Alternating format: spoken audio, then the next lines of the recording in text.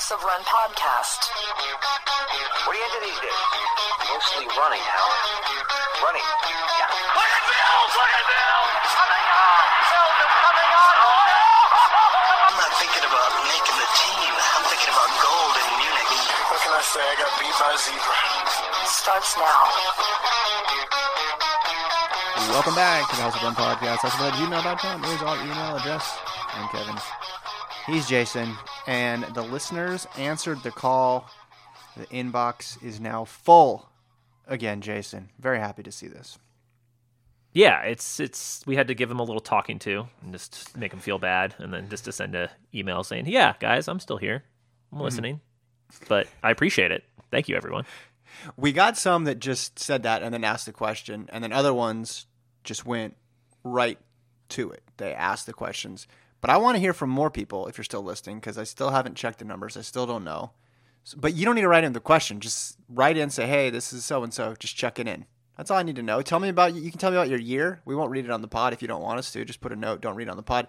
It's been a rough year for everybody. Tell me about your year and say hello. I want to hear from more people. But we got a big group here, Jace. Yeah, it's March again, which that's a thing. Jesus. I had to ask you before we started recording.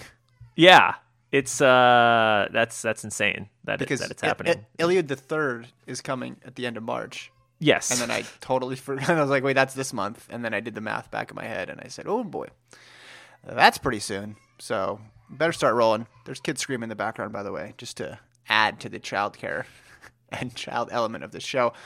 Maybe I'll just mute myself a lot on this pod. Actually, I can't do that, can I?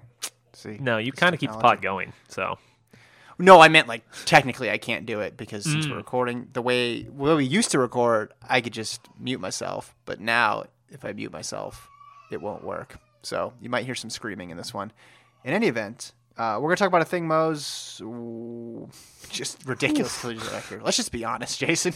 Yeah. She breaks the outdoor record indoors and breaks it by a whole heck of a lot. Goes all the way under 2 to 158.40. So we'll talk about that.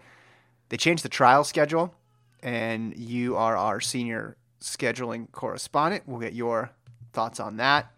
And I assume every double is doable now. No, you just want to get to this first before I talk about the Texas qualifier? We can just get – you want to get this out of the way first? It's up to you. I mean, no, you could go with whatever you're feeling here. Okay. Well, I need to build up to get angry about something. So yeah. Okay. No. I'm gonna talk you out of anger. Is what I'm gonna do. Okay. I think your inclination is to be angry. Yeah. And I'm gonna tell you that you should. You know me. I'm an angry person. I'm usually upset about things. That's how you're known when you're not winning, large gambling purses on the Las Vegas Strip. That's what you're doing. But I'll talk first about the meet I was at, the Texas qualifier. In Austin, Texas. A lot of big names there. Some names pulled out late. We thought we might see Brazier versus Centrowitz in a 1500, which would have been awesome because Brazier in the 1500 is one of those rare off events that you could almost say you'd rather see than his main event. Is that correct? Yeah, unless it's like a loaded 800, like where he's, or if they're going for something really special, on your random week, it's more intriguing to see him go for the 15 than the 8. Because we know what he does in the 8, and like I said, unless it's some, big marquee matchup, if it's him and Hopple or, something really fast. Yeah. That's weird. How many people are like that? How many people have an off event now that they've done at least once? So it's not this dream stuff. It's not Mo Farah's going to run against Usain Bolt. And I'm not talking about matchups. I'm just talking about they drop into this event. Right. How many people do we have out there in the world of track and field? I guess you'd say I'd really be interested in a Kipchoge half marathon just because it's been a while since we've seen one of those. I'd say Sifan Hassan doing something, but she's done all the events. Does she have an event? Like, that's the thing. Yeah, they're all off events or they're all on events. I'm not sure. Maybe if she does the Jav or something. There you go. That's intriguing for sure. I guess I'm trying to think even on the sprint side. Is there somebody would you be more interested in a Michael Norman 100 right now? I'd probably say no. I'd probably rather see him in his featured events because he's already run 986. Yeah, I was thinking his 200. It's not a common thing. It's something he does once or twice a year, maybe. And he's run some good 200s too. So like a good 200 would be interesting over maybe kind of a boring field 400 where he's probably not gonna. He's probably going to win in 43.9 or 44.0. Like, I'd rather see him try to do something cool in the 200. Yeah. You're saying some people are field dependent. Oh, yeah. Right? I mean, most people, that makes sense, right? I mean, there's... Well, they're so good, though, that they're field dependent. Like, Brazier is so good that if you just saw Brazier line up and it's an okay Diamond League, but it's not a great Diamond League, I don't know. He's in there with Adam Schott. He's in there with Boss. He's in there with Amel Tuca. Would you rather see that or him in a 1500 against the same level of competition, same level of names? You'd probably say 1500. Yeah, I think so. Yeah. Because it's just like I said, odds are he's going to win that 800 and 143.8. And that's fine. But we'll see that multiple times a year. So, yeah, the slight mystery, the chance of him running 330 or closing crazy on the last lap or something is more intriguing. Yeah, I mean, it's probably a mid-distance type thing because the only other person I could think of was when Pete Rudisha, we were talking about him running a 1500 and what that would look like. Yeah, and we didn't see it. Anyway, he wasn't at this meet, so nope. I don't know why we got on that train, but there were a lot of big names there. Shorter distances, not short distance because there were no sprints, but Ajay Wilson ran 158 high in the 8. Won convincingly. Textbook Ajay Wilson, not much to take away from that one. Constance Klosterhoffen ran her first ever 10K, negative split of 31:01, got the German record and got the Olympic standard. She said afterwards she didn't know if she was going to double. I think she's going to double because I think everybody's going to double in the 5 and the 10 if you can, because why not? Yep. Kira D'Amato was in that. She actually got lapped.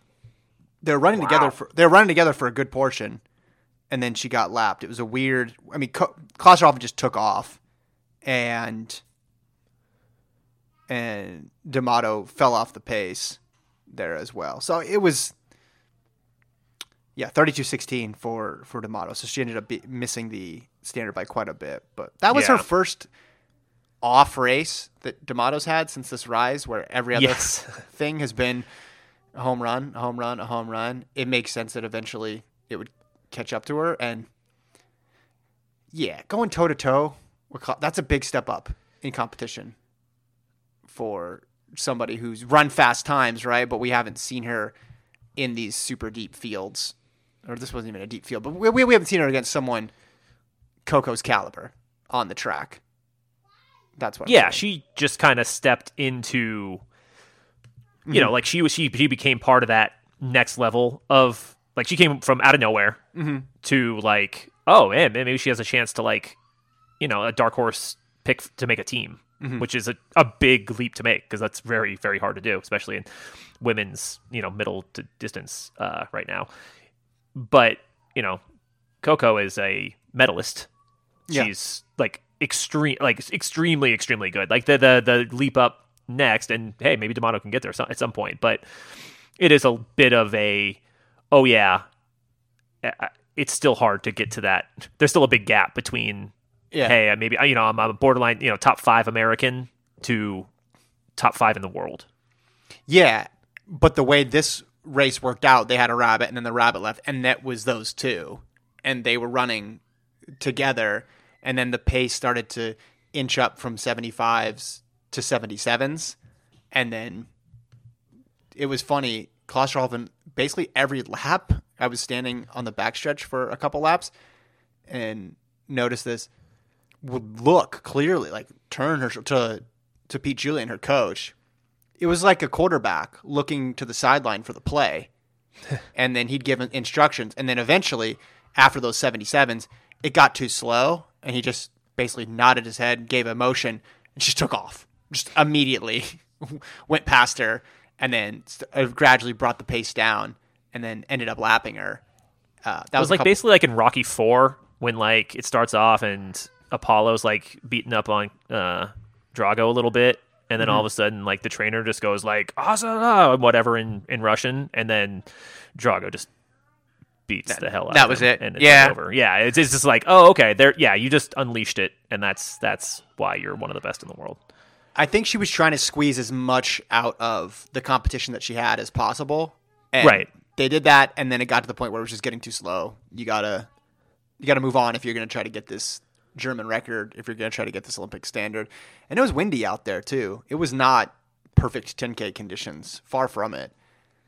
It was an impressive run for her. I'd say her medal chances are probably the same in the 5 as they are in the 10, because we just don't know Yeah, it's who's going to run, and a lot of people are Right. going to double back. You think it's to be the same crew, right? Yeah, and they're both. Yeah, you say there's gonna be a ton of doubles. Yeah, I would think so. They're both kind of pretty loaded. I guess the 5. I mean the 15-5. Spoiler alert isn't doable. So I guess Don't that spoil could. the second half of the show. I guess that could change something. Like depending if someone decides on the 15 or the 5, that could. Yeah. That could depend on how hard medaling is in the 5. But yeah, I think she's definitely I mean, she's already got a medal in the 5. She's in that group, but that group is getting deeper all the time. Yeah, so yeah, for I sure. mean, maybe I'd still have her. I don't know. I guess I'm thinking the 5 is going to be slightly deeper, but it's hard to say. Yeah. Well, we just don't know. Like, what? I assume Hassan is going to do the 5 and the 10. Yeah, That's just what I am guessing, because I don't think she's going to want to try to do the 15 and the 10 again. I don't think that's going to happen. That would be my guess. But especially because 10 or 15 will come first. Yeah, it's weird. Were there any other races that stood out to you? There weren't a ton of. The goal was hitting these standards. yeah. And anytime you set that as the goal, it's tough. Usually not going to get anything crazy. Yeah. Well, because the Bowerman crew did it. My colleague Gordon brought up a good point. Because those Bowerman races, everybody not only broke the standard, but they went way under it and set PRs. We probably think that is a lot more doable than it is. And in that situation, you have a group, Bowerman. They have other teams there, but they can make sure the pace is perfect all the time. And Yeah, and they all train together. They all have a plan, and it is easier to execute.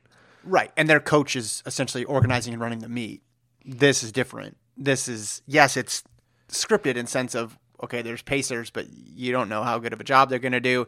You have other competitors that you don't want to lose to. It's an entirely different flavor of time trial meet. There's the pure, just, we have a timer out here. We are putting on our jerseys, but this is basically a practice version of it. There's we're going to invite 1 or 2 people just to make it feel like a stronger competition. And then there's races like this that, yeah, there's rabbits. Yeah, the whole idea is times. But everybody's competitive and they want to win the race. And not everybody needs a standard. And some people are just looking for a win at this point. And then you get what you got on Friday and Saturday. Yeah, I would say the Texas qualifier, this is more how these usually go, right? Yeah, Like the yeah. early meet, let's get some standards. Like this happens every year. There's a couple of these type of meets, and they're usually not particularly exciting Yeah. because there's a few runners who are trying to do it, and then there'll be a couple who are on the border of like whether they get the standard, but it doesn't make for maybe the most exciting races. Yeah. Yeah, 100%. 100%. I did some shoe reporting, though. Jason, do you want me to tell you what I found out about shoes? Yeah, lay it on me. First of all, a lot of people wear the shoes. A lot of people who aren't sponsored by Nike wear the shoes. Yeah. So let's just say that. So I'm still sticking with my initial reaction, which is they must be good, because otherwise people from other brands wouldn't be wearing them. Right? Right. At the very least, they're comfortable, they're good shoes. So there was 3 people I talked to, and they all had different opinions of it, and they approached it all from different ways. And I think it's instructive when we engage in this now endless debate with people, or you hear an endless debate amongst other people about it. So first person was Craig Engels. And I don't know if you saw that Craig Engels interview. But basically, Craig Engels adopted the Nike pitchman mode. And he said, these shoes are amazing. Everybody should have these shoes. They're so great. I've never had any other shoe like this before. Which is probably the response. If you had told me 10 years ago when we first started the podcast, hey, there's going to be this crazy shoe that comes out. How will athletes react to the shoe who are sponsored by that brand?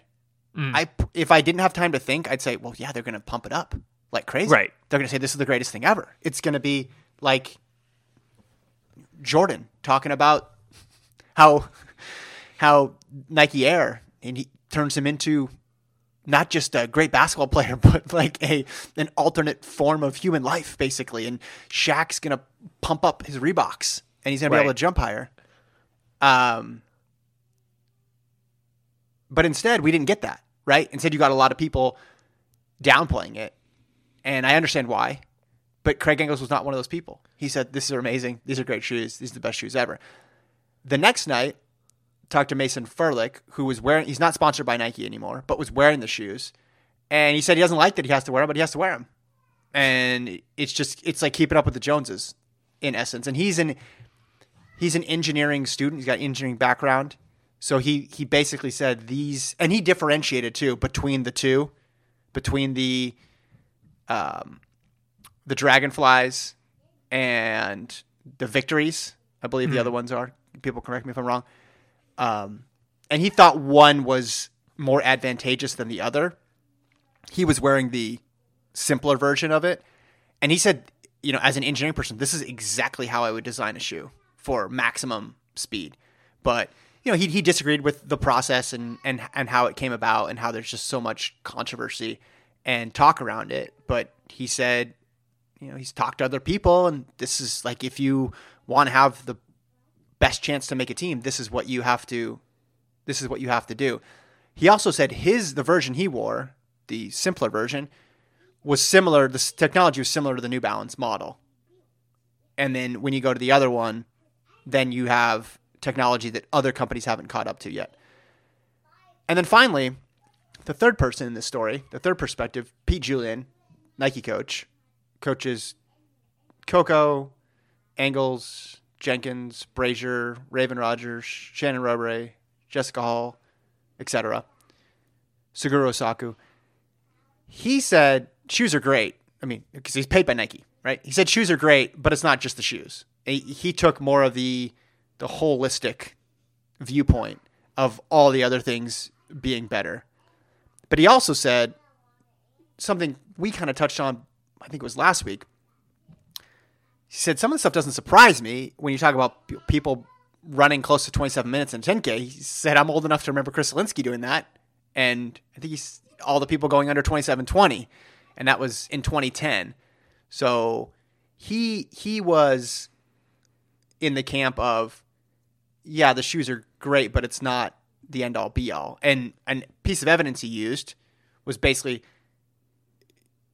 Klosterhoffen's time that night did not surprise him at all, because he's seen her do workouts in basic shoes at the Nike campus that fast, that they were indicative of that pace. And so I don't think he sees it, it's not a catch-all. It's not one reason why everybody is fast is because of the shoes. I just thought that was interesting, right? 3 different people, 3 different, viewpoints on it, all coming to different conclusions. But there are a lot of people wearing them. I'll just say that. Yeah, and I guess that doesn't. Did you fall asleep me. midway through that? No, I was paying very close attention. I think that doesn't surprise me that that those reactions, that's what I would expect. And yeah, I would also expect everyone to be wearing them, because even if you aren't convinced at all that they're the biggest thing, but everyone keeps talking about how much of a difference they make, like you're going to do it, right? Like you're going to wear them just to make sure you're on the level playing field, even if you're skeptical. And you're going to just do it because, hey, all my competition is wearing this. I don't want to have this weird thought, hey, if I just went with the regular shoes and then I lose, could I have won if this? Was it a fair race? Like, And then if you run well, it's the self-fulfilling prophecy, right? Like where it's like, well, then it's the shoes. But it's like, okay.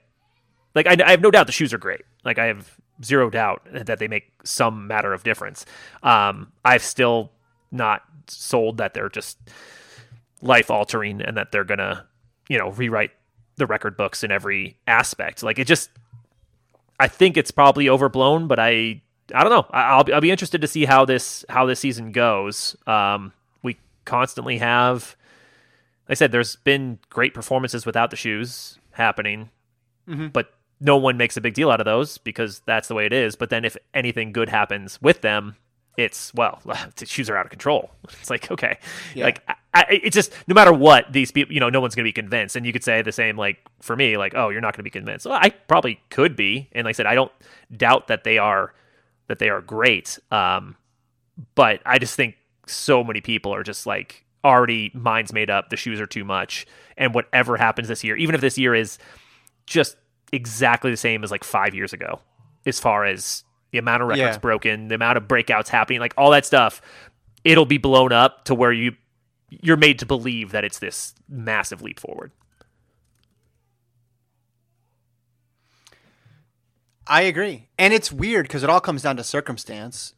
What if at the trials it's just unseasonably hot or rainy? What if in Tokyo they go the opposite route of Doha and all the distance races are really conservative instead of being aggressive? Right. And you get slower than times you expected. It's a lot easier to note the shoes when someone front runs a 350 versus everybody was together with 150 to go and one athlete emerged and you're like, well, it's usually how it goes. Yeah. They had a better kick. And then if you get some people winning those races who aren't wearing the crazy spikes, then the narrative starts to get more complicated because I'm of the events like the hurdles and the steeple. It's already going to be, the impact has to be changed, right? Altered in some way because it's not the purest test of this is just, it's like a road race, right? A time trial road race. Because you have in a marathon, you got a couple hours, you run on straight roads. It's pretty simple, correct? Right. But then, when you introduce, tactics and stopping and going, and I get it if the whole idea is these shoes essentially reduce fatigue because they get you up on your toes without putting strain on your calves. I understand how that would help you in any sort of race, but it's a harder number to quantify than if you're just looking at people go crazy at the Valencia half marathon. Right. Like if the same thing happens in Tokyo, let's just say, for example, that happened in Rio and Matt Centrowitz runs a 350, 1500. The shoes could have 100% helped him do that if he's wearing those shoes. But people making that argument are going to look really silly because they're going to say, wait, so he set a world record? No, actually he was off by more than 20 seconds. Okay, so what? What's the argument? And you didn't hear anything about it this weekend. I told you all these people were wearing them. Times weren't that crazy. Sure, the weather, the pacing, all that stuff was the great equalizer, which doesn't surprise anybody who pays attention to running and track and field. Those things are significant. Those are barriers. The perfect weather is going to, the variance of weather from perfect to, Boston Marathon that one year, is more than shoes will ever be, right? So it's like, it's so hard to, and obviously, hey, if you get on indoor track, is way more controlled, but also we don't get all the great athletes running indoor track all the time. Mm-hmm. Like 5 world records or whatever go down every year because it's like, oh, so-and-so decided to run. Yeah. Cool. Okay. Yeah. Christian Coleman, of course he's going to set the world record. Like that makes sense.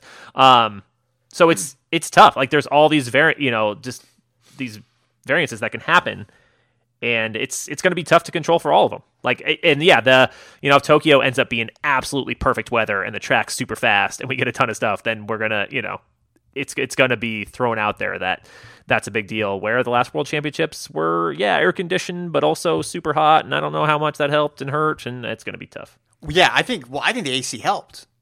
Yeah. I think the AC helped big. That was remember we talked to Alex Hutchinson after the meet because he wrote the post about why the distance times were so fast. And I think he was just bringing it up. Well, Sifan Hassan, wanting to push the pace, wanting to be a front runner. Timothy Chariot wanted to be a front runner, and they just went for it. But yeah, I think a lot of it was just climate control. Didn't need to worry about any of that stuff.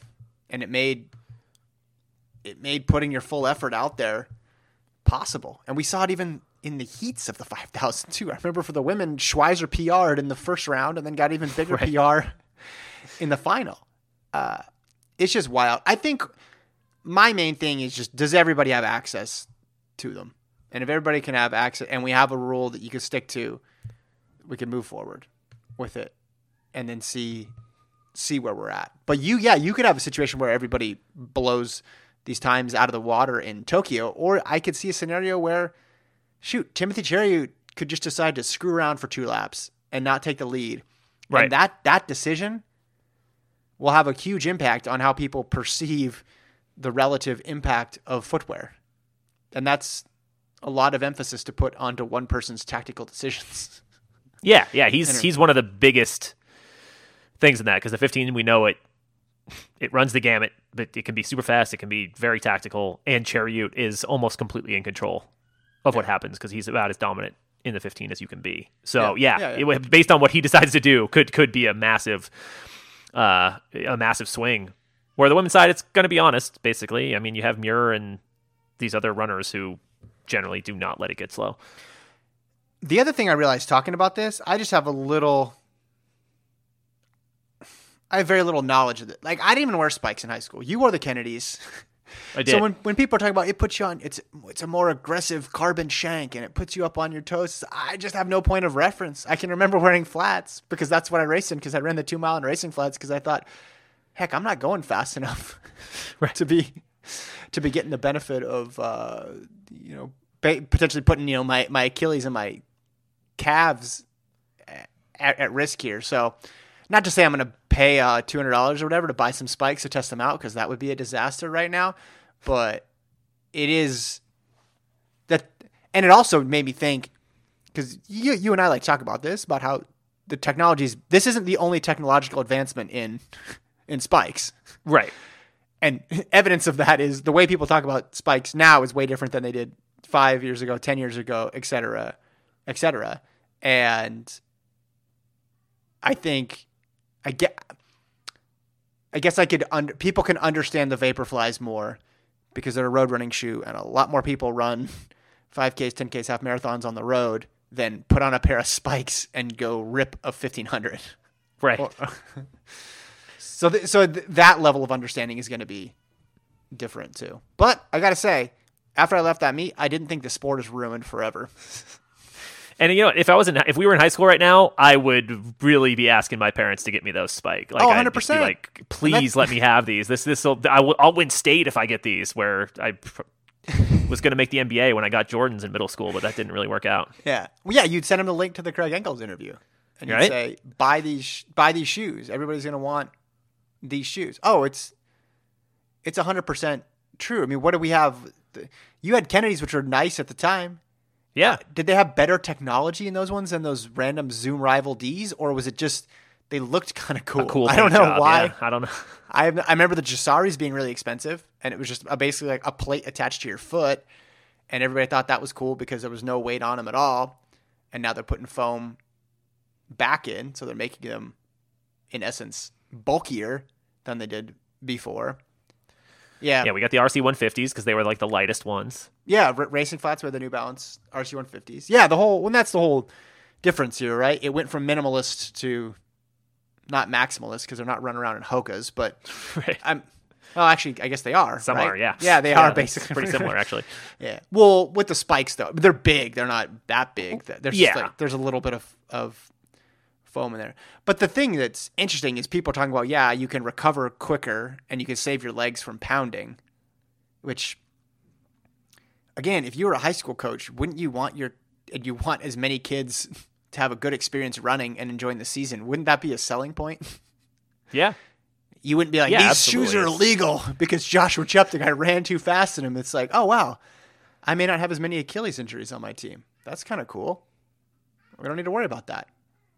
Yeah, and probably high school kids. The variance you actually get from a shoe, because we said this before, but like the pros, they're not all running at peak efficiency, obviously, but more of them are than the lower level you go, the more, hey, like these actually, maybe they do make a big difference. Yeah, and 0.5% matters way more. Right, where, like we talked about the same thing with Alpha Flies, where like, yeah, odds are if you're like a 4-hour marathoner, those shoes might make a bigger difference than if you're like at the highest level, because like the way it maybe corrects your stride or does whatever it does. Yeah, but also the margins are different too. Yeah, so. And you could also mess up your legs because you're not ready to put that run in that different way or whatever. But I don't know. It's interesting. Like, I mean, if I was still a runner, I'd be interested to try them out. Yeah, we got a email from AJ from South Philly, who wants to let us know that he's still listening. And he said, with all the new shoe and spike takes, what do you think will be the next track and field equipment debate? New shoes for jumping events and advancement in vault pole technology, U.S. relay teams wearing wide receiver gloves. Ooh. Yeah, I'd be curious. Like, I don't know anything about jumping shoes. So I don't know if there's, like, what things you could do, but it would seem like... Springs? Yeah, like full-on spring shoes that you see like when the flashback to the 50s happens sometimes. But that's a good question. It's going to be shoes for a while, but I will be curious about like the jumping and stuff like that. When the throwing shoe, like, is that going to be something soon? I don't know. I don't think the throwing shoe, that's going to be hard. You're going to have to really sell me on that one. Hey, I'm just, advantageous. The way it rocks you from your heel to your toe gets the extra acceleration you need. Oh, that's a good point. I didn't think about that. Yeah, that makes sense. I don't know how to throw, but here's the issue though with those innovations. How many people are buying high jump shoes or shot put shoes versus you're marketing a distance spike and a sprint spike? It's way more worth the investment for these shoe companies, I think, to put it into. Now, that's not to say they're not going to put any development into them, but IAAF or World Athletics, aka Earth Sports, like they have regulations in place for every event, right? Yeah. So high jump, triple, like even though it wasn't those events that started it, they're having to abide by restrictions now as well too. What if it's not a shoe thing though? What if it's a pacing light type thing? What if it's another innovation that comes from? There's already people who are way against that. Like you, yeah. Oh, the next thing or the lights? No, the lights. Yeah, I mean, like it's I think it does matter, so they had lights at this one. They had lights at this one, but they were set up in the model of. Remember the email we got where the person said, "Well, what's the difference between that and someone yelling for Joshua Cheptegei, like his split every 20 meters?" That's basically what these lights were, except they were probably 40 or 50 meters. It was just one light It wasn't a continuous circuit. And I don't know if that had anything to do with the fact that they were off the pace the whole time, but it didn't seem to help. I think, in my head, it makes more sense that a constant like beam that you're following would be easier. As opposed to a random flash. Yeah, it would like be easier just to like maintain and like something to focus on. Yeah. As it's when you're in the lead and it's easy to drift off the pace slightly. Yeah. But, I don't know. All right. Innovations. Just think of some other ones that... a shot put that's lighter would probably yield some farther throws. That's a good idea. I like the wide receiver gloves. Like, I feel like I'm for that. That should be a rule. Is that? I don't know. I guess that's not allowed. But like, magnetic batons, like we talked about before. Yeah, that's where I don't know. That's crossing a line. I'm sure that's gonna, and we'd still find a way to drop the baton. You don't want. Yeah, we'd have the magnets that repel each other. Not right. The ones I put it in the wrong hand. We did it backwards. 2 pluses. Rats. I want to see who's the fastest. I don't really want to see who's the best at passing a baton. I just don't. That's my controversial. But it is a opinion. skill. It is a skill. I like that there's a little tiny bit to it. I just wish it. Yeah, I wish it was a way that it wasn't so all-encompassing, just so high stakes. Right. You lost everything. All right, we'll keep thinking about that. A thing, Mo. After the 158.40, you think she's a trials favorite? She Olympic team favorite now? Yeah, I think so. You go Wilson, Rogers, and then Mo would be my third pick right now. Though the women's 800 is deep and long college season, like it's not a guarantee. Like, right? Like, I mean, you see her run 158.4 indoors, you go, holy crap, that's insane. I think she's absolutely one of the 3 best 800-meter runners for the women for the U.S. right now. But I mean, we saw it with Brazier's season, right? Yeah. And I'm not saying that same thing's going to happen to Mo, but like it is something to keep an eye on because putting up a great time in late February, like she's going to be great, and I look forward to seeing her run outdoors too, and it wouldn't surprise me at all if she makes the team. But I just think it's one of those things we have to, just not get too like, oh, she's definitely one of the best, because there's 5 women like ready to, run 158, 159 to try to take that third spot. Yeah, my pushback on that, just in terms, I know you're saying she's not the same as Brazier, and I was talking about this earlier in the week, or yesterday, I guess. Mo just has more experience at this point in her career than Brazier did. She's already been to an outdoor championship. She's run at the international level for under 18 type stuff. She won a U.S. indoor title against Raven Rogers. Yeah, it was a 600 off of it. But she's lined up with these types of people before. And she's been running now at a pretty high level for the last couple of years. Like her window, we talk about people's windows. Her windows started. I got the feeling, and you could say this is just revisionism, but it's almost like 2016. It almost felt like Brazier's window hadn't even started yet. And I know he had run at Michigan and run all those impressive times, but based on how good he got after that, and once he figured out the championship part, and he turned into the best 800-meter runner in the world, it felt like if he had made that team, you'd say, oh man, he's ahead of schedule, basically. Whereas with Mo, I feel like if she makes this team, it makes a little bit more sense just based on where she's been the last couple of years. And part of that could be just because she had some high-profile appearances, so she's been on the radar more, whereas Brazier really didn't have that many. It was a sudden ascent in 2016. But, yeah, I have her third right now. Yeah, no, and hey, if you say pick your 800 team, she's on it for me. Like, I think that I agree. And I do agree, like, it seems like she's already positioned better than Brazier was at that point.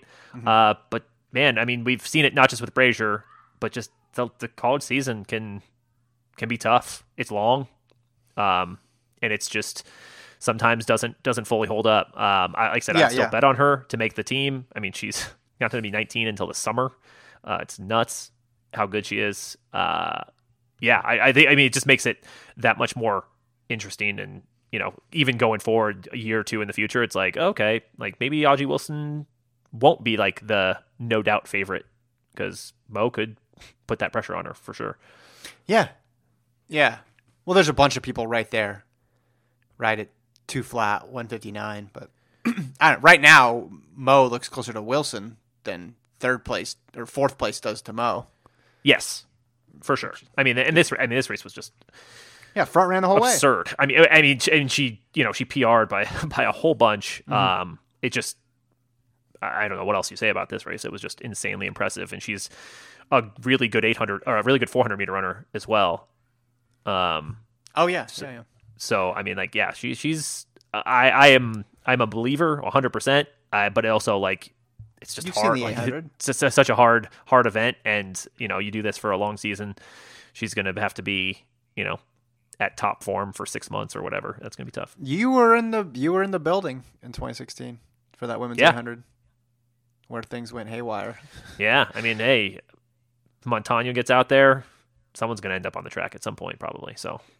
Yeah, everybody was on the track. Martinez. I mean, falling down and whatever. I don't know. That was nuts. It was crazy. It was crazy, and that. I mean, Wilson made the team, but she didn't win the race. right? It was Yeah, and even wild. Wilson, at Worlds, like she was as easy of a pick for gold as should have happened, and she finished third. Like, I mean, that was weird. So, like, I mean, if easily, the dominant best in the world favorite for gold can, something can go slightly wrong. That's because all it takes is for Mo to be just slightly off on that day. But if she keeps this up, it's not going to matter too much. One thing Wilson said, which should give you more confidence in picking her if you're cheering for Ajay Wilson, is she wants to try to find different ways to win. She doesn't want to be a one race pattern type of person. Yeah. And I think that's the next step for her, the next evolution, especially given that Semenya and the Insaba aren't there. And she doesn't necessarily need to run 155 to win the title. She just needs to run her best race at the right time. And then I don't think anybody can beat her. But it's hard to do, right? It's with all the ways that race can trip you up. It's hard to put your best one together after all those rounds, after a long season, with all the unknowns that an 800-meter final brings. It's very, very hard to do. I mean, Rudisha did it. He did it pretty simply. Brazier did it in a pretty simple way, but we've definitely seen, Semenya's done it, but you've definitely seen a lot of people who not just were gold medal favorites, but just medal favorites in general, it doesn't work out. Yeah, everyone, I mean, Rudisha had those, we've talked about Amos and all these other guys who have come in, run ridiculous times and not made finals or finished 7th in the final. And it's like, right, they should be, favorite for silver or bronze or whatever. And it just, 800's tough. It's really, really tough. Mm-hmm. All right, let's go to this schedule change thing, and then we'll do emails. Have you had a chance to look over what they switched for the U.S. Olympic trials? Yeah, so I'm looking at it a little bit, and I mean it's a lot. So I saw in here you put so the women's 5K is before the 10K, so you can't do the 15.5. But I'm guessing your argument is it's not possible at the Olympics. So why would you make the Olympic trial schedule? Like they should mirror each other, right? Is that basically what you're thinking? Yeah, you successfully predicted my argument, but I'm not saying just it has to be that way because the Olympics decided it's that way. I think from a spectator standpoint, it's way more fun to see the people in the race who actually would take the spots. Yes. And it's not I agree as with that. fun when people end up dropping. I think you're definitely right in that aspect. It's the whole, A standard, B standard, but like also just like you want the 3 people who do it to be the ones making the team. So there's not the weird 4th, 5th place, whatever.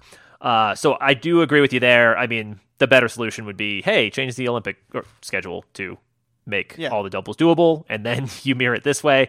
And you're going to get, some people making 2 teams and then deciding not to run.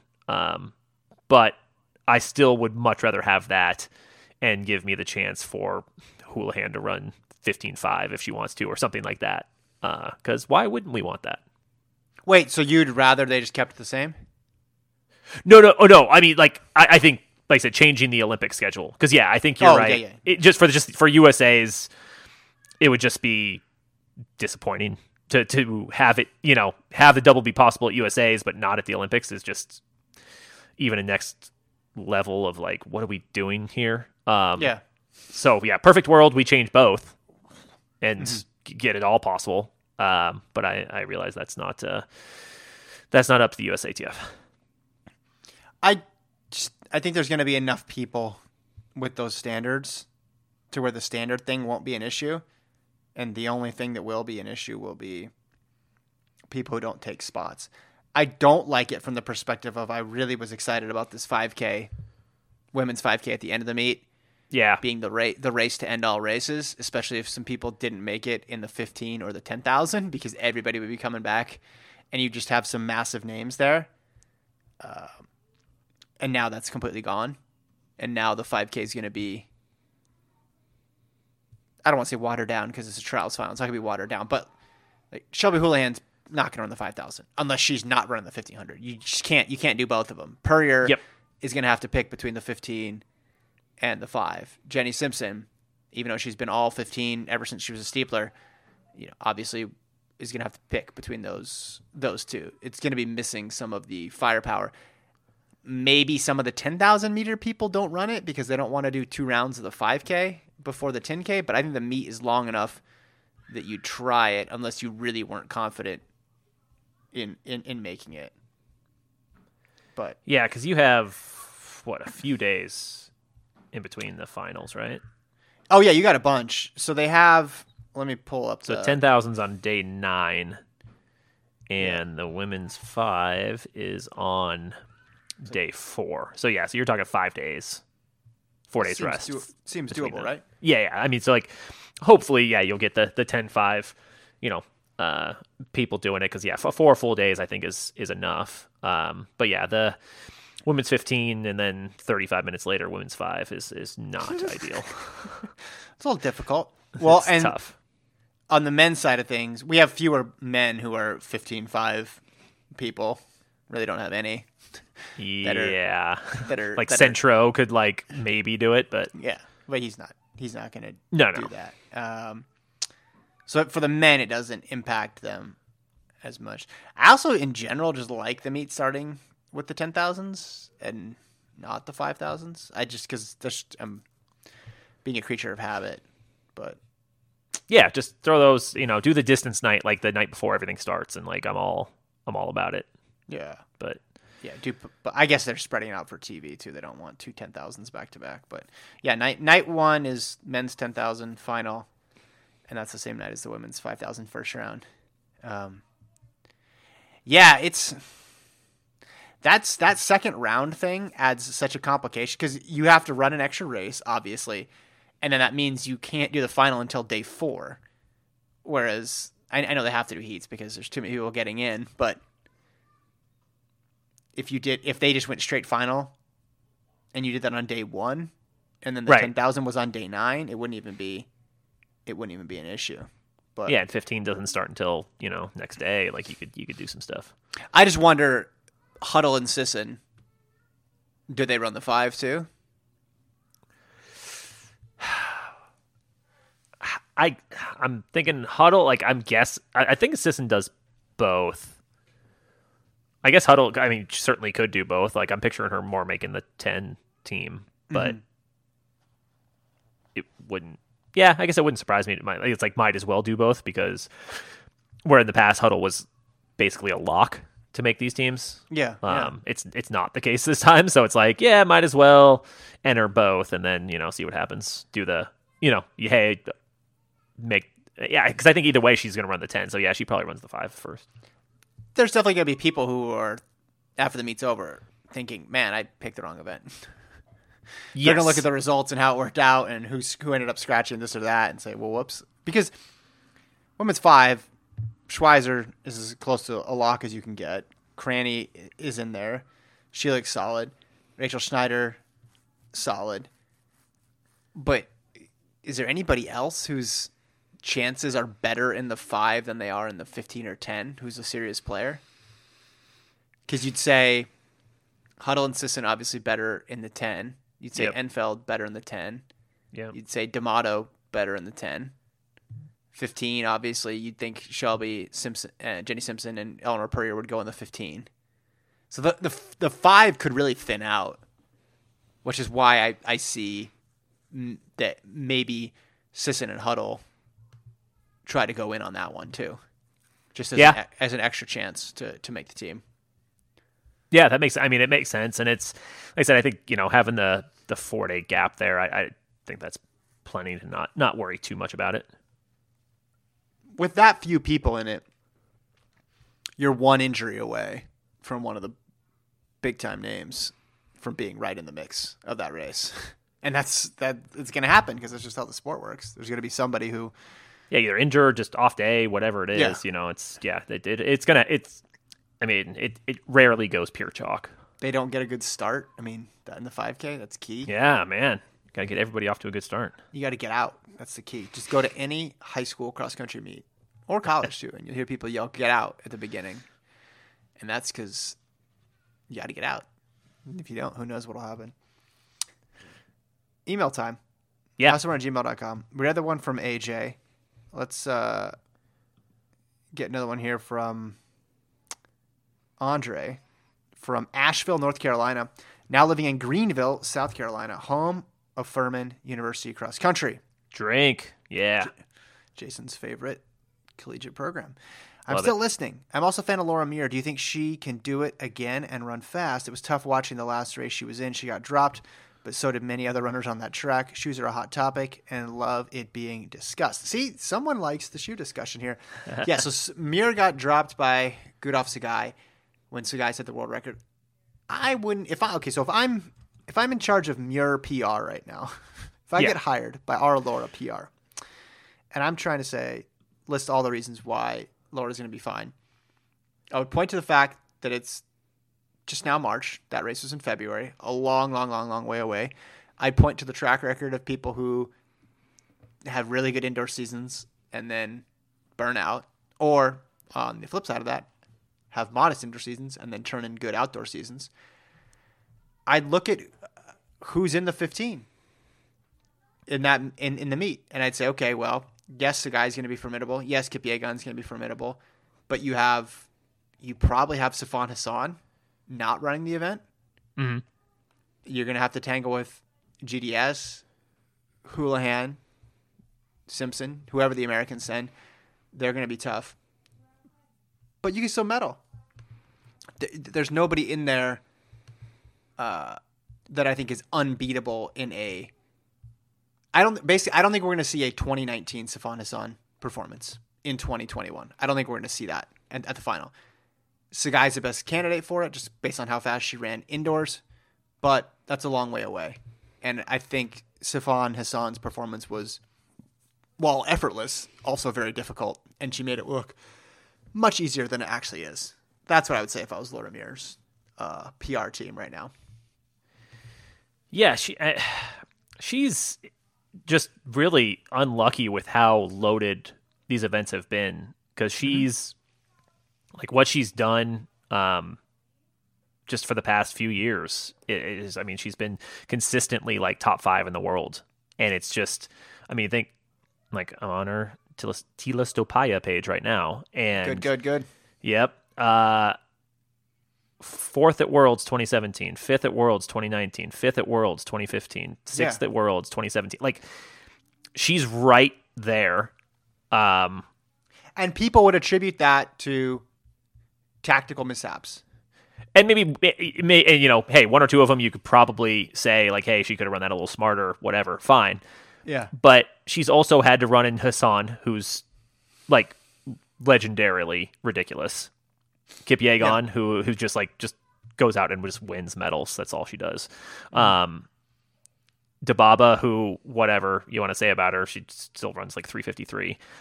And she's been right with that group and consistently sometimes, you know, beat some of them. But it's just like, there's like 5 different women Well, who Semenya was in it that one year.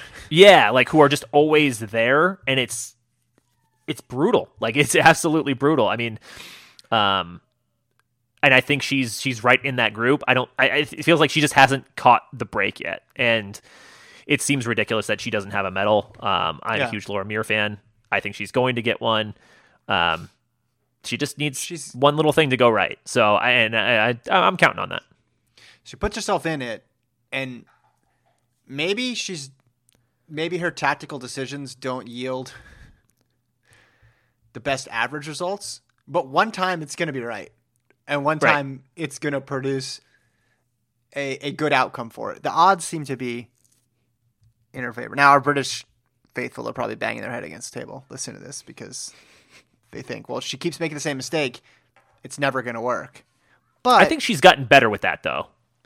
Right? I don't know, but so you know, Laura Muir's bold run for home, patent pending, basically. That's what it is, right? She did.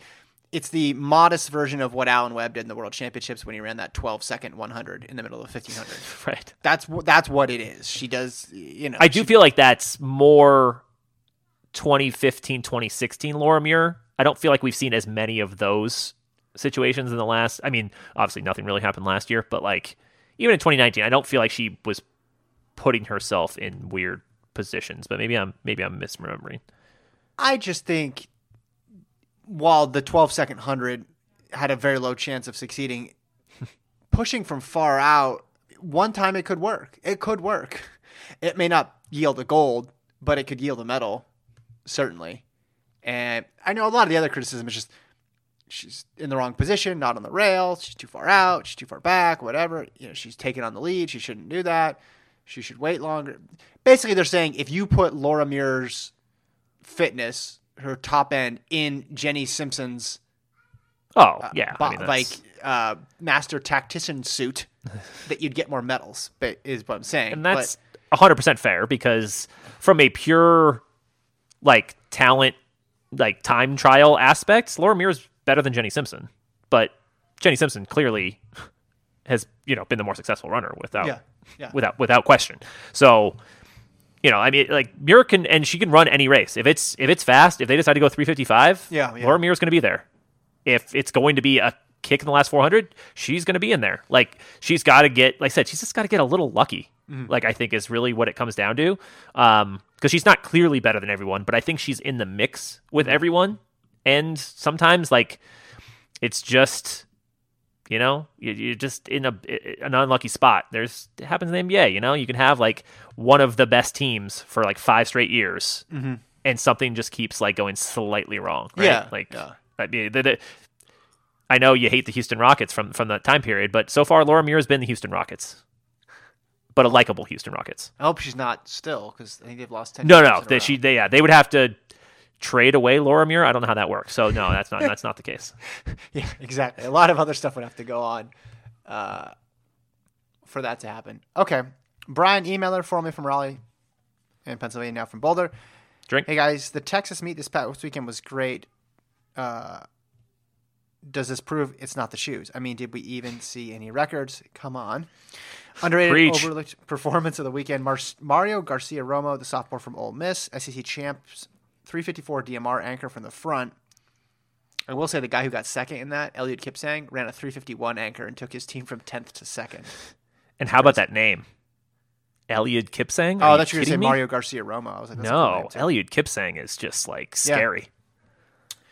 Double fast name, as it's known. Then wins the 3,803, closing in 53. He's already broken 4/750 this season, but he's going to be really good. Another reason you haven't heard of him is because he's from Spain. That is Brian. Do we want to talk about college runners breaking 4 anymore? Yeah, that shouldn't be news. Can we stop with that? Yeah, because, high school guys are doing it every year. But I do like, also a good name, Mario Garcia-Romo. Like I could see that working. MGR. Yeah, give me some Spanish runners in there. Why not? Like I'm all about that. So yeah, Spanish runners in the SEC even better. Yeah, I like closing in 53 in a 3,000. That's pretty fast. That'll get you done. Yeah, so I will keep an eye on him, because I did not really know anything about him. John from North London. Yeah, it's time to pull my weight on the email front. Sorry for slacking. Now that Eliud Kipchoge has announced his plan to race the NN Mission Marathon in Hamburg on April 11th. We talked about that, right? Yes, I think so. The course is a 10.5K loop. What do you think Eliud would view as a successful outcome from the race? Do you think he'll be approaching it as just a tune-up for the Olympics, or will he attempt to reestablish his dominance with a world record attempt on a very fast course? Acknowledging the possibility that the Olympics may not happen later in the year. If he runs a 2:04 and claims victory, this would surely be all that's required on both fronts, but there is an unfair expectation for him to always be pushing for the world record whenever he steps up to the starting line. How do you guys think he'll approach it, and how do you see it panning out? That is John. What do you think, Jace? It's a good question. Yeah, he's right. Like 2:04, like the median like result of this is him running like 2:04.10, right, and just like easy victory. Yeah. But man, coming off a loss, like he probably wants to do a little something. So I'm gonna say I don't think he actually like gets close to the world record or anything, but I think he could run like 2:03 low, 2:02 high. Get it, like everyone kind of going, okay, he's Kipchoge again. Everything's fine, and be the easy favorite for the Olympics. Just win, baby.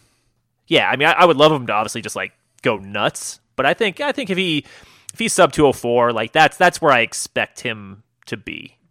Assuming it's a decent field, if he gets a win, I think that's all he wants. I think that's all he needs. I think that expectation that John talks about is real, but in my opinion, I think that shifted once he lost.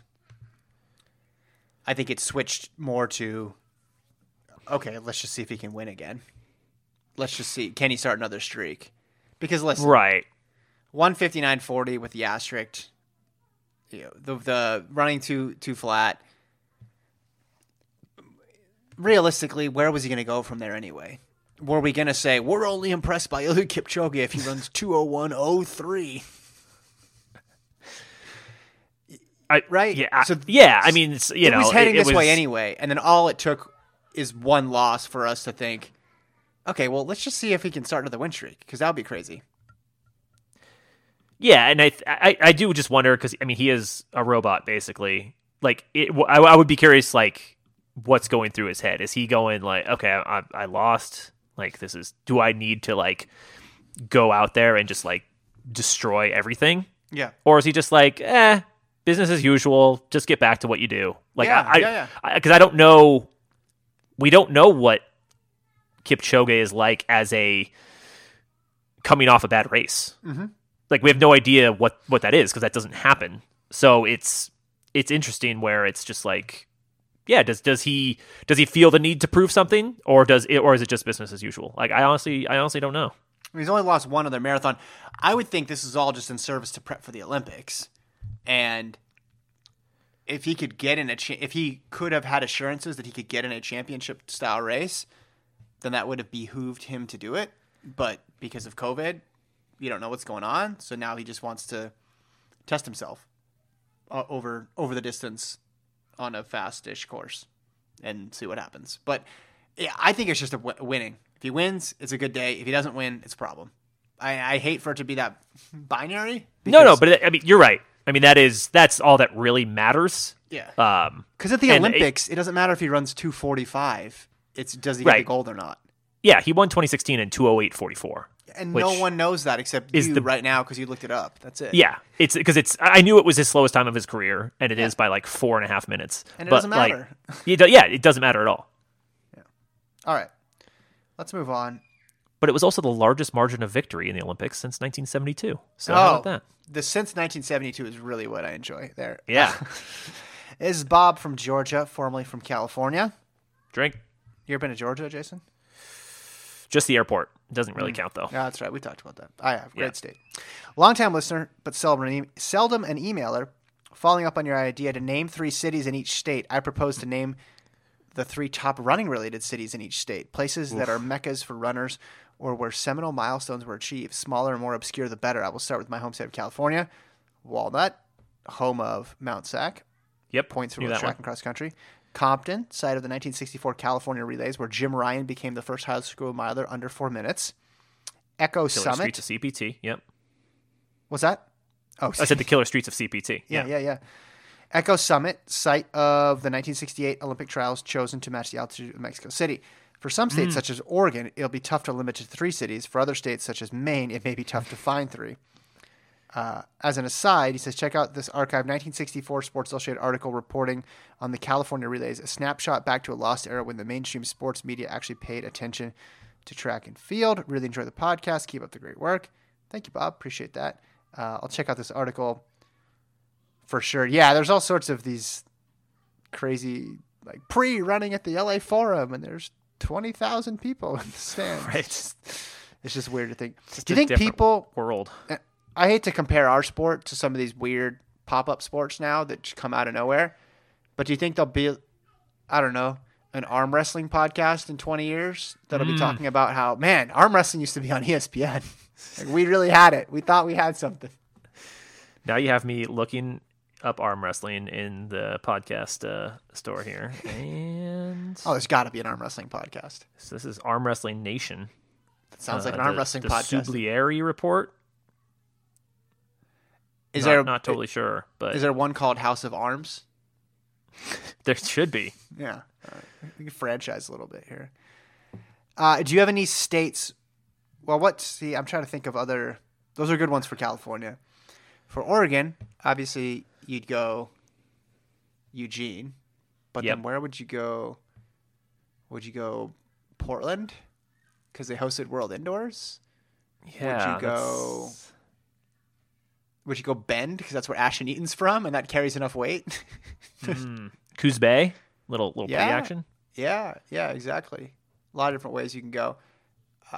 Let's see, Texas. Got to go Austin. I'm trying to think of other meets. Austin has Texas relays.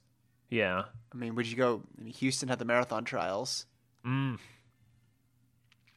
It's tough to pick. His state of Georgia, you got Atlanta. They got Peachtree there, and they had the marathon trials. Did you go Athens because the University of Georgia? This is a lot harder than I thought. By the way, 3 cities in Connecticut. Go. Oh man.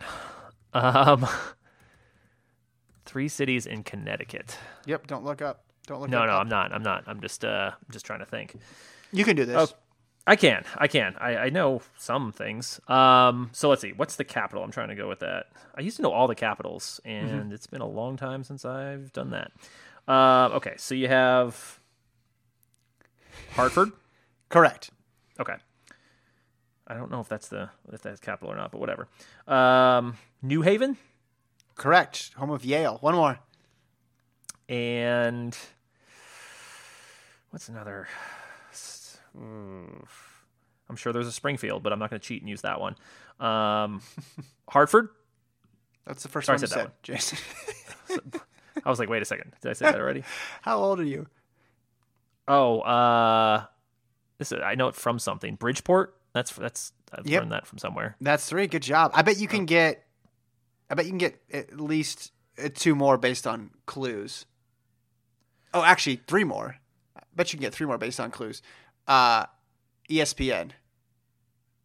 Oh, Bristol. Yep. I should have gotten that. The Office satellite offices when they expanded, or one of the other ones. Okay, so you've got Utica. That's But New that's York. not that. Yeah, say that's not that. You've got. I can't think of who was at this branch, but Yeah, it was like it was. well, Jim was at this branch. This was Jim, I think. Oh, he did go there. Okay, so he went to. This is Man, where I should Jim met definitely know Karen, this. I think. Yeah, I would say that's that one and Andy, right? I think I'm right on this. Okay, I thought I'm this was gonna totally. be easy. Yeah, I should know it, but I'm totally blanking. You give up? I don't have it. Yeah. Yeah, so this branch merged with Scranton. It's Stanford. Stanford. Stanford. Okay, final one that you'll get. UConn. UConn? Yeah. Like University of Connecticut? Yeah. What city is UConn in? Oh, wow, I thought you'd be able to get it. I mean, Stores. Stores? You didn't know that? No, I did not. Never watched any UConn growing up? Never watched Yeah, Rudy, I mean, Rudy Gay like and- Kemba Walker hit some big shots for UConn. I remember Yeah, that. yeah. Donnell Marshall. Ooh, yeah. Both the Marshalls. Yeah, Stores, Connecticut. It's not big.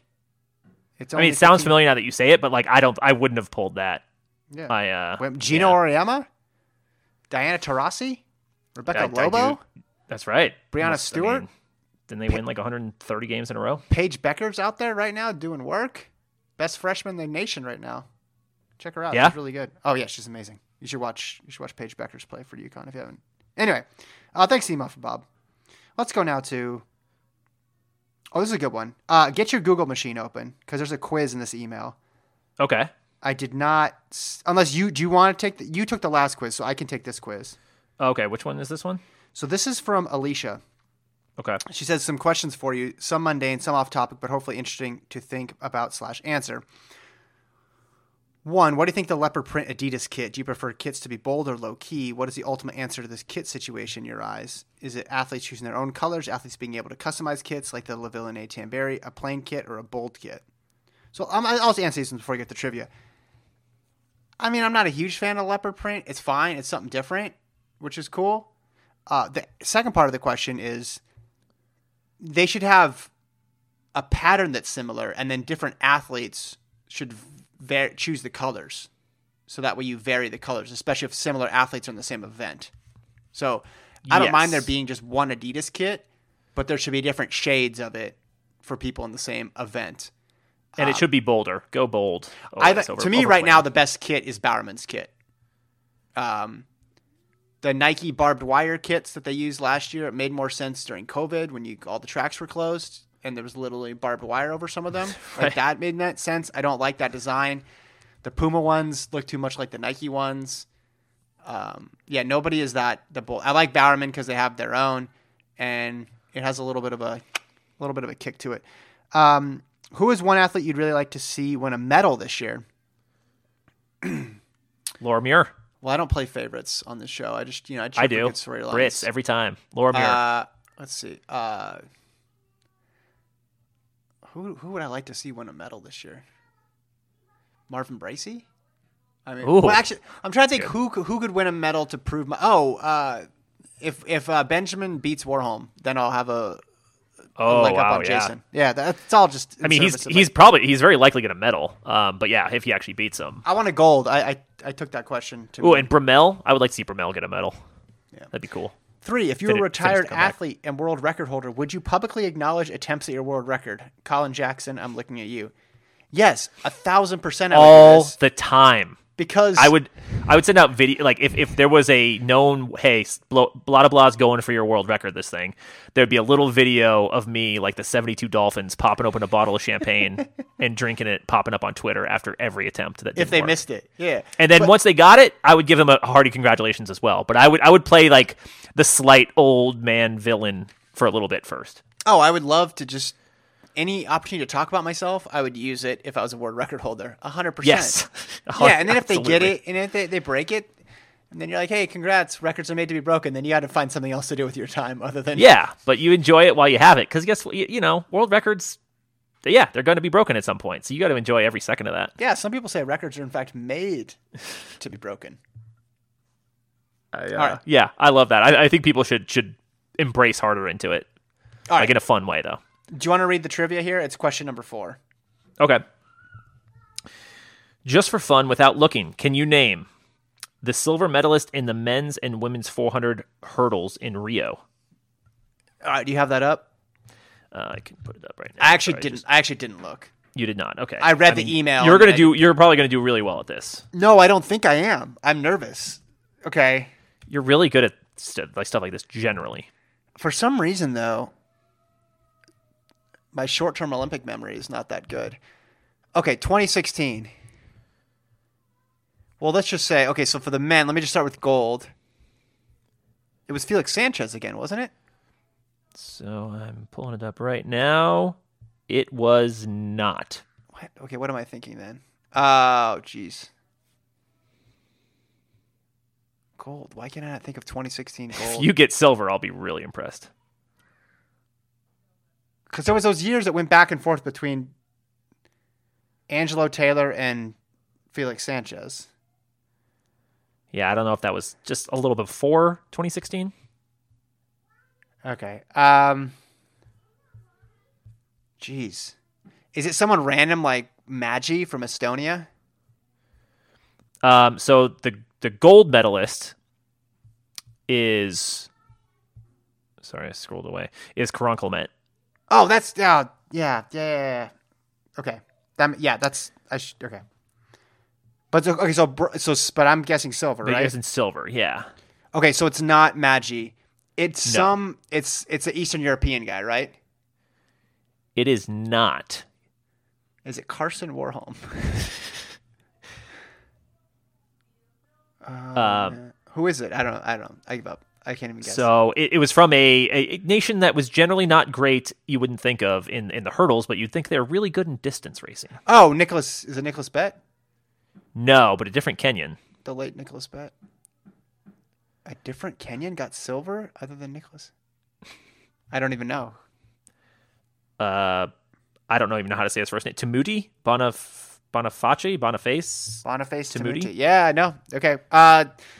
Women's... Would not. I mean, you could have given me forever, and I would not have gotten that. That's just not in my head. Okay, so women silver medal. See, I'm sure this is how out of mind the 400 hurdles was. So who won the gold medal? Okay, in 2016, who won the gold? Yeah. Hesnova? No. Someone who's still pretty good. American? Yep. Okay, it's not Corey Carter. Sure, in the World Championships. It's not Dalil Muhammad. Or is it? Oh wait, Dalil Muhammad won the. Yeah, okay. Okay, so silver. Jeez. Let's see. Wow, I'm gonna. Part of my heritage is from this country. Oh, Ireland. The other half. My mother's maiden name. Same maiden name. Colombian, huh? So a Colombian person. I don't know. From Denmark. Can you name who is from Denmark? Sarah Slot Peterson. Yeah. Okay, that was pathetic. The fact that I didn't even know Dalil Muhammad won. She had like two like she had that part of her career, and then she like had this other because she's so much better than she was now, but she was already a gold medalist. It doesn't make any sense. Okay, keep going. That was bad. Bad start by me. Not the best. Okay, the women's high jump champion in Rio. Women's high jump champion in Rio. I mean, Lasiskine? I don't know if these are trick questions or not. No, I mean, someone did win the gold medal, so it's not a trick question. Okay. It's not Lasiskine. Not Ruth Lasiskine. Betia. Correct. Okay, boom. That's second. I'll give you try. that one. That's good. Second try, solid. Now I got to go to Beijing, 2015. What's the question on this one?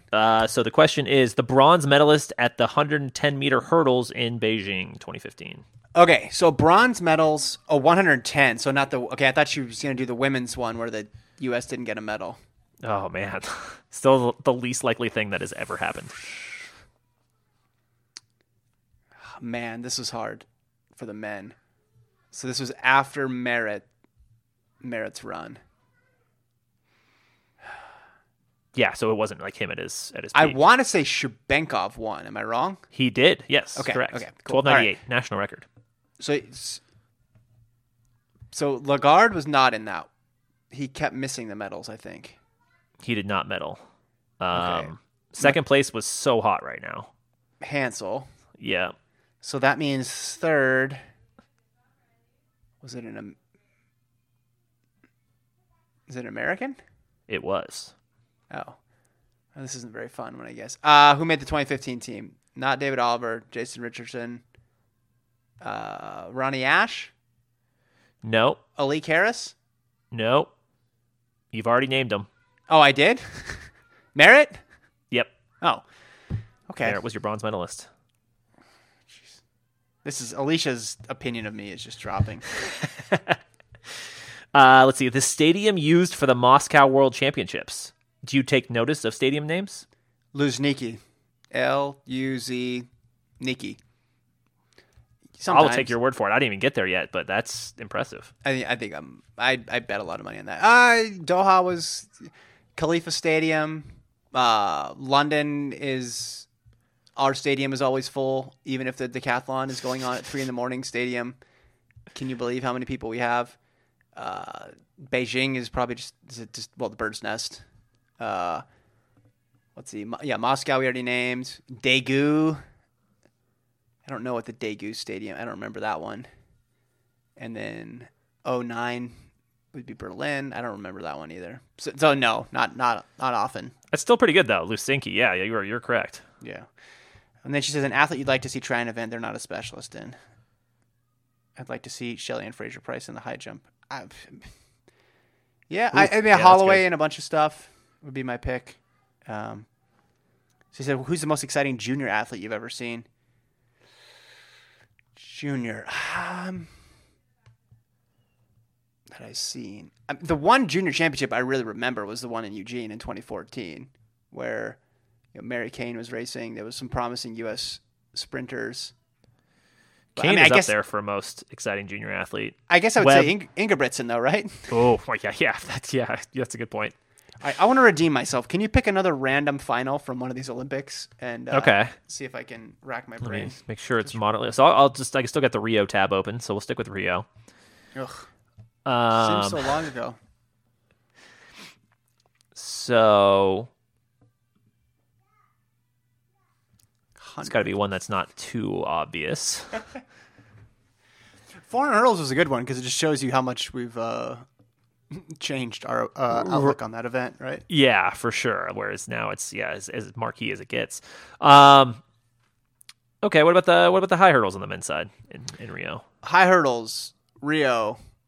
Oof. Just I go into my head, I go into the file, I try to open it up, and it's just completely blank. Go into your mind palace. You got this.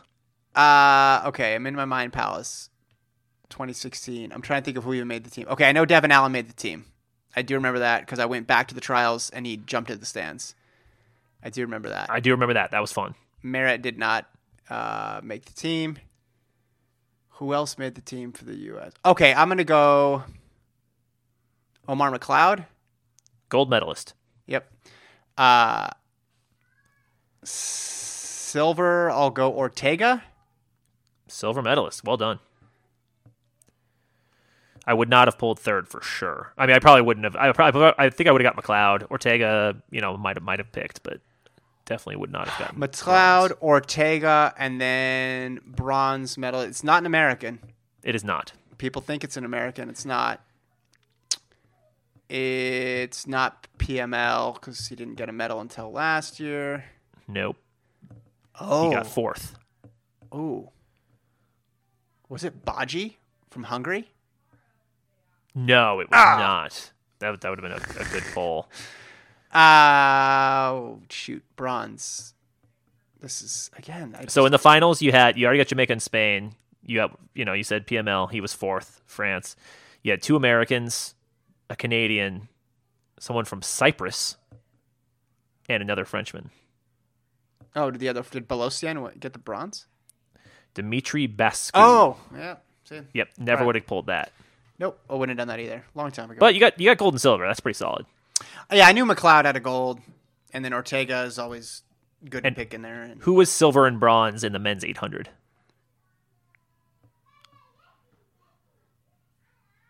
Well, bronze was Murphy. Correct. Seeing if you remember that, Gold is Rudisha. Do I get points for that? Yeah, I'll give you a half point for that. It was. So silver was not Alfred Kipketer, who went out in 48 and tried to run his countrymen off the track. Yep. Silver. I just can't picture any of these races. A lot of times I can the memory pops up in my head. It's not Nigel Amos. Didn't make the final. Yeah, of course. It's not Boss. Fourth.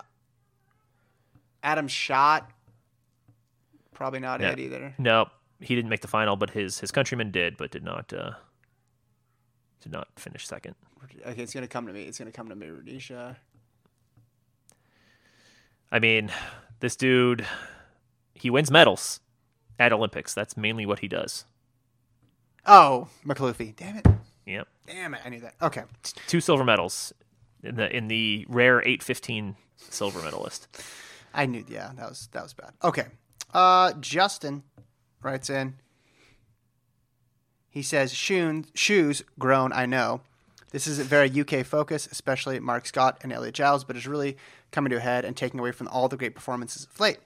It's been all over the news, well, social media variety anyway, about how it's the shoes that are creating these amazing times we're seeing. Now, of course, they are representing an improvement, but here are 5 of the reasons why it might be much more about the athletes and the footwear. 1, what about those not wearing super spikes? So far this season, we've seen a women's world 1500-meter record, Jamie Webb smashing the old UK 800 record, countless Irish distance records, not to mention good old Marcin Lewandowski breaking the Polish record, all wearing old non-carbon spikes. Are we to believe that if Jamie had worn the super spikes and got the allegedly 1 second per 400 boost, he would have run 142? Of course not. 2, perfect tactical execution in a race. How many times have we heard commentators criticize runners for getting boxed in, bunched up, speeding up, and slowing down? For both Elliott, Giles, and Mark Scott, they ran exemplary tactics, totally even effort, never leaving the curb to run wide for a single step, never drifting through the field, then speeding up again, never having to clip their stride for a second. Perfection doesn't happen often, but they both executed perfectly. 3, perfect pacing. Back to the commentators' frequent cry of, look at these pacemakers. They've gone off far too quickly and are ruining the race.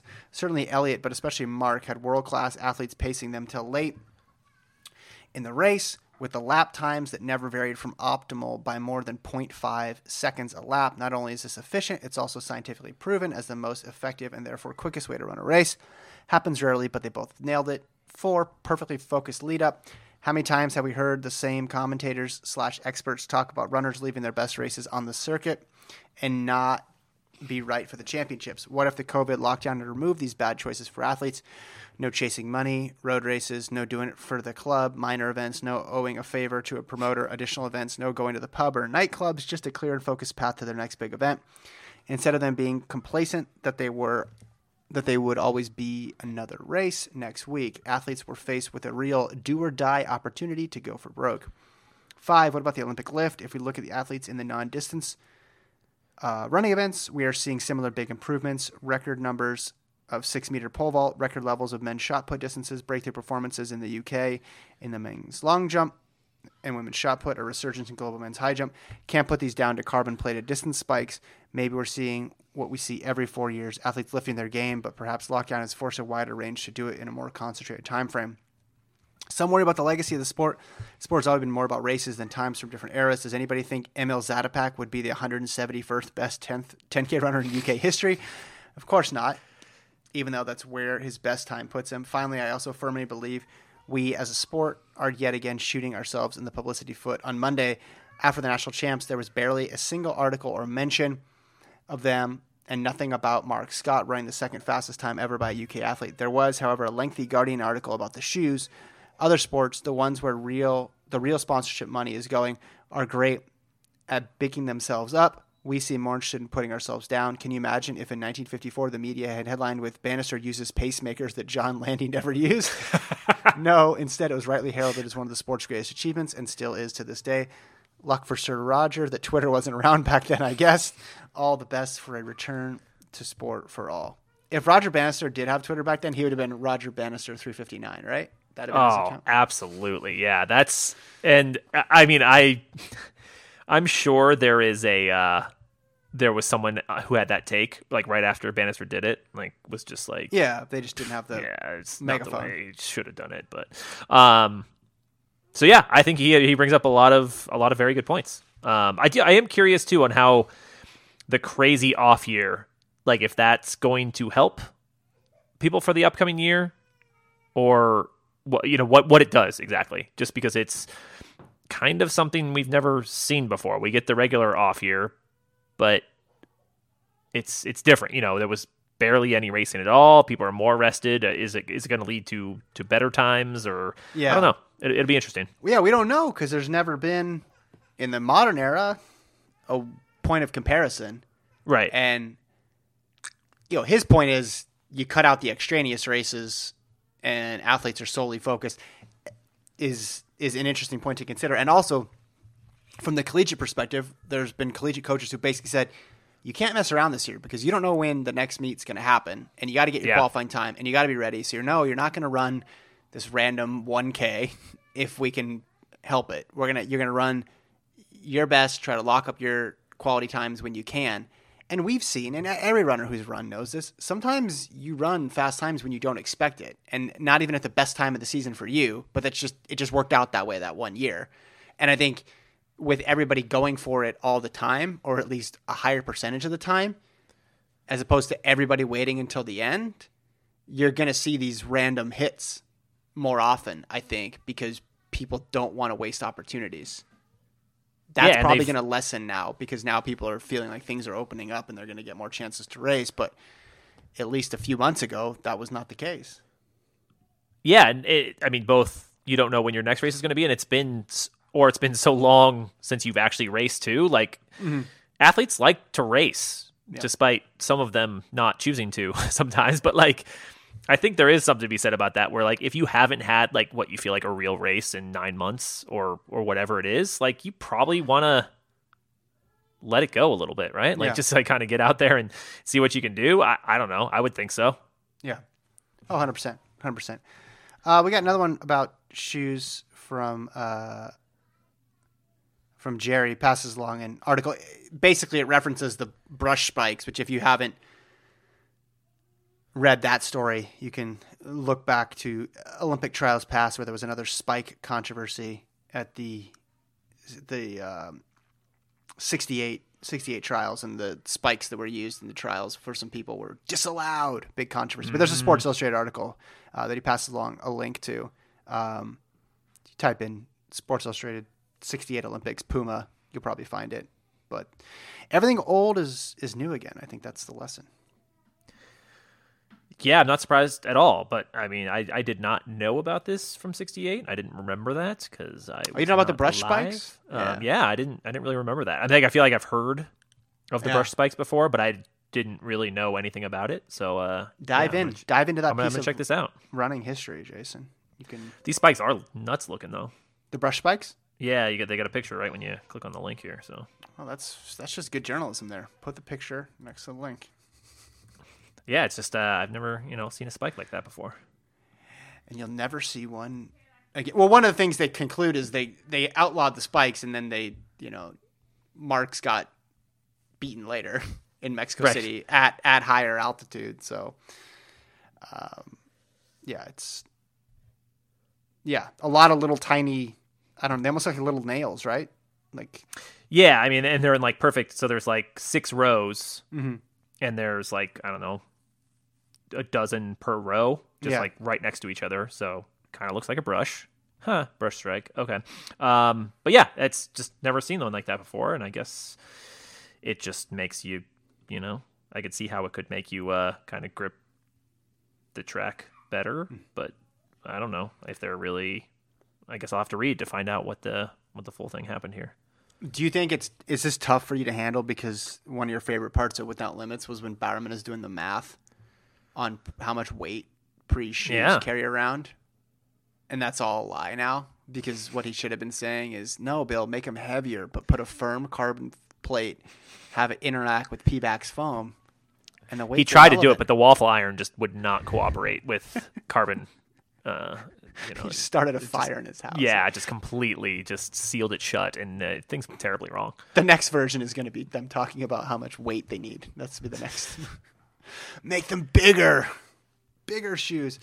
All right, we got a really good one from Chris about Colin Jackson on reality TV, and then he also breaks down the different newspapers in the UK. This is hilarious. I read this email, but I will save it for next week. We also got one from Chris from Omaha about the name of the old Oregon Project, Pete Julian's group, which I asked him about in the interview too, by the way. He says it's not going to be Phil's Knights or Pete's Dragons, so we can confirm that. Man.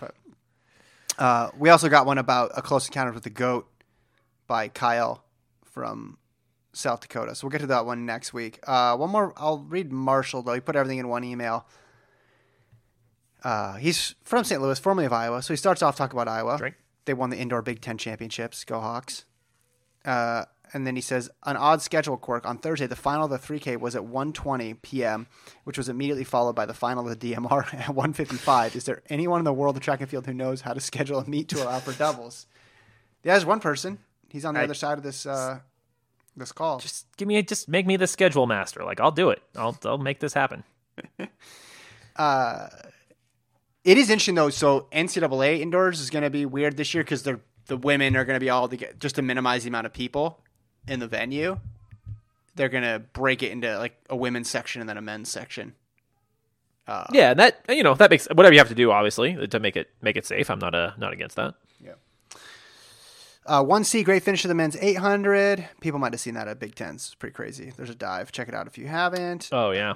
He says humidity played a big factor in a few races this weekend. Props to Zuhar Talby for his essentially solo 28-12 10K, where over the half of the field dropped out before 5K. Yeah, I was watching that. I was like, where did everybody else go? I was doing an interview or talking to someone, and I looked up, That's pretty nuts. Nobody else was left. Great run by Molly Seidel and nasty humidity. Also, I didn't think it was that humid in Austin. Maybe I'm just getting used to the humidity, but it didn't feel too bad. But whatever. I wasn't running a 10K, so what do I know? He says, side note, a guy from St. Louis was the lead pack through 10K. He finished He was in the lead pack through 10K, 30, 42, or 457 mile. He finished in 118 flat, 557 miles. Oh. I'm 95% sure he was not a rabbit. That one has to hurt. And he says the announcers of the Trials of Miles qualifier meet repeatedly mentioned how those who grew up in warmer climates were more likely to be adapted to the humidity in Austin. On Saturday, I'm calling BS. Even if you've been doing all your running in a sauna, trying to run fast in humidity is equivalent to running while having your head wrapped in a wet towel and then getting kicked in the groin, and you never get used to it. Yeah, like temperature-wise, I see it, but humidity it's just a different beast. That was, we talk about the announcers, probably Chris Chavez, which reminds me, Jason, remember, next time you go to a meet and you ask a question and someone doesn't like it, what do you say? Yeah, I'm Chris Chavez from SI. There you go. I mean, I don't deal with much humidity here at all. I know anytime I visit places with humidity, it's very difficult. I imagine you get. I mean, would you think it's a slight advantage, like if you live in that kind of climate, or are you just saying none at all? I'm not saying it's not miserable regardless, but I would think even the slightest prep for that is probably helpful. Right. Yeah. I get more used to the. But either way, yeah, it's discomfort. But it's not like being acclimated. Again, it's not the same as being acclimated just like straight heat, right? Like if we raced a team in high school that had come from, I don't know, the Northeast or something, and they got randomly dropped into Las Vegas, and we were on equal footing, I'd assume we'd have a better shot at beating them. In 105 degree heat for sure. Yeah, I don't know. Humidity it's just a different beast. I don't know. Also, I think even if you live at humidity, you try to avoid it as much as you can, right? So like you're running in times when it's way less humid. Yeah. Also, here's a bigger picture answer though. A lot of these people just aren't training in bad climates because why would you? You're living in Oregon. You're living in Boulder, Colorado. You're training in Flagstaff, Arizona, right? These are good climates to train in, which is why you're training in them. Yeah, there's an occasional person who trains in Michigan, and there's a group that trains in Boston, but they're doing training stints in other places in some cases. And I think that's more the reason why it felt warm, is because if you were used to 40, 50 degrees in Flagstaff, well, high 60s in Austin with a little wind is going to feel not ideal. That's what I think it was. Yeah, that's fair. Yeah. All right, we'll leave it there. We'll save the other 3 emails for next week because, you know what, we may never get any more emails. That may be it. People might give up on the show and just say, you know what, I sent my last email, and that's it. Please write in, folks. Yeah. Like I said, just say hi. Good response this week. Great response. Thank you, everybody. That was awesome. houserun@gmail.com is the email address. Any last words? I see our logo is gone now, so maybe that's why people aren't listening anymore. Maybe that's it. Yeah, I tried to fix that. I'll have to mess with it again today to figure out what the deal is. Yeah. Because I don't know what happened. I thought I had it fixed, and then apparently I did not. Yeah. So, that's not your fault. Yeah, it happened once before, a couple years ago, and I don't know. I don't know how difficult it is just to keep a logo. Yeah. On your podcast, but apparently switch, tougher than I thought. We should switch, like the hosting, but I don't want to lose all the old ones. Yeah. Anyway, I'm Googling it right now. Logo for podcast disappeared. How do I do it? No, I think I know where. We can talk after. But we should switch. But I don't want to like manually move over all the old episodes. But I also want people to be like, hey, what do those guys think about the 2015 pre-classic? Yeah, I mean that's true. It's important to me. Every once in a while, I'll look at comments that we either forgot to like because we have to agree to them before they officially posted, and it's like, oh, that's fun. Something from 7 years ago. All right. houserun@gmail.com. Thanks everybody for listening. Thanks for downloading. Hope everybody has a great week. We'll talk to you later. Jessica Ennis, Year of Laura Muir happening, meddling.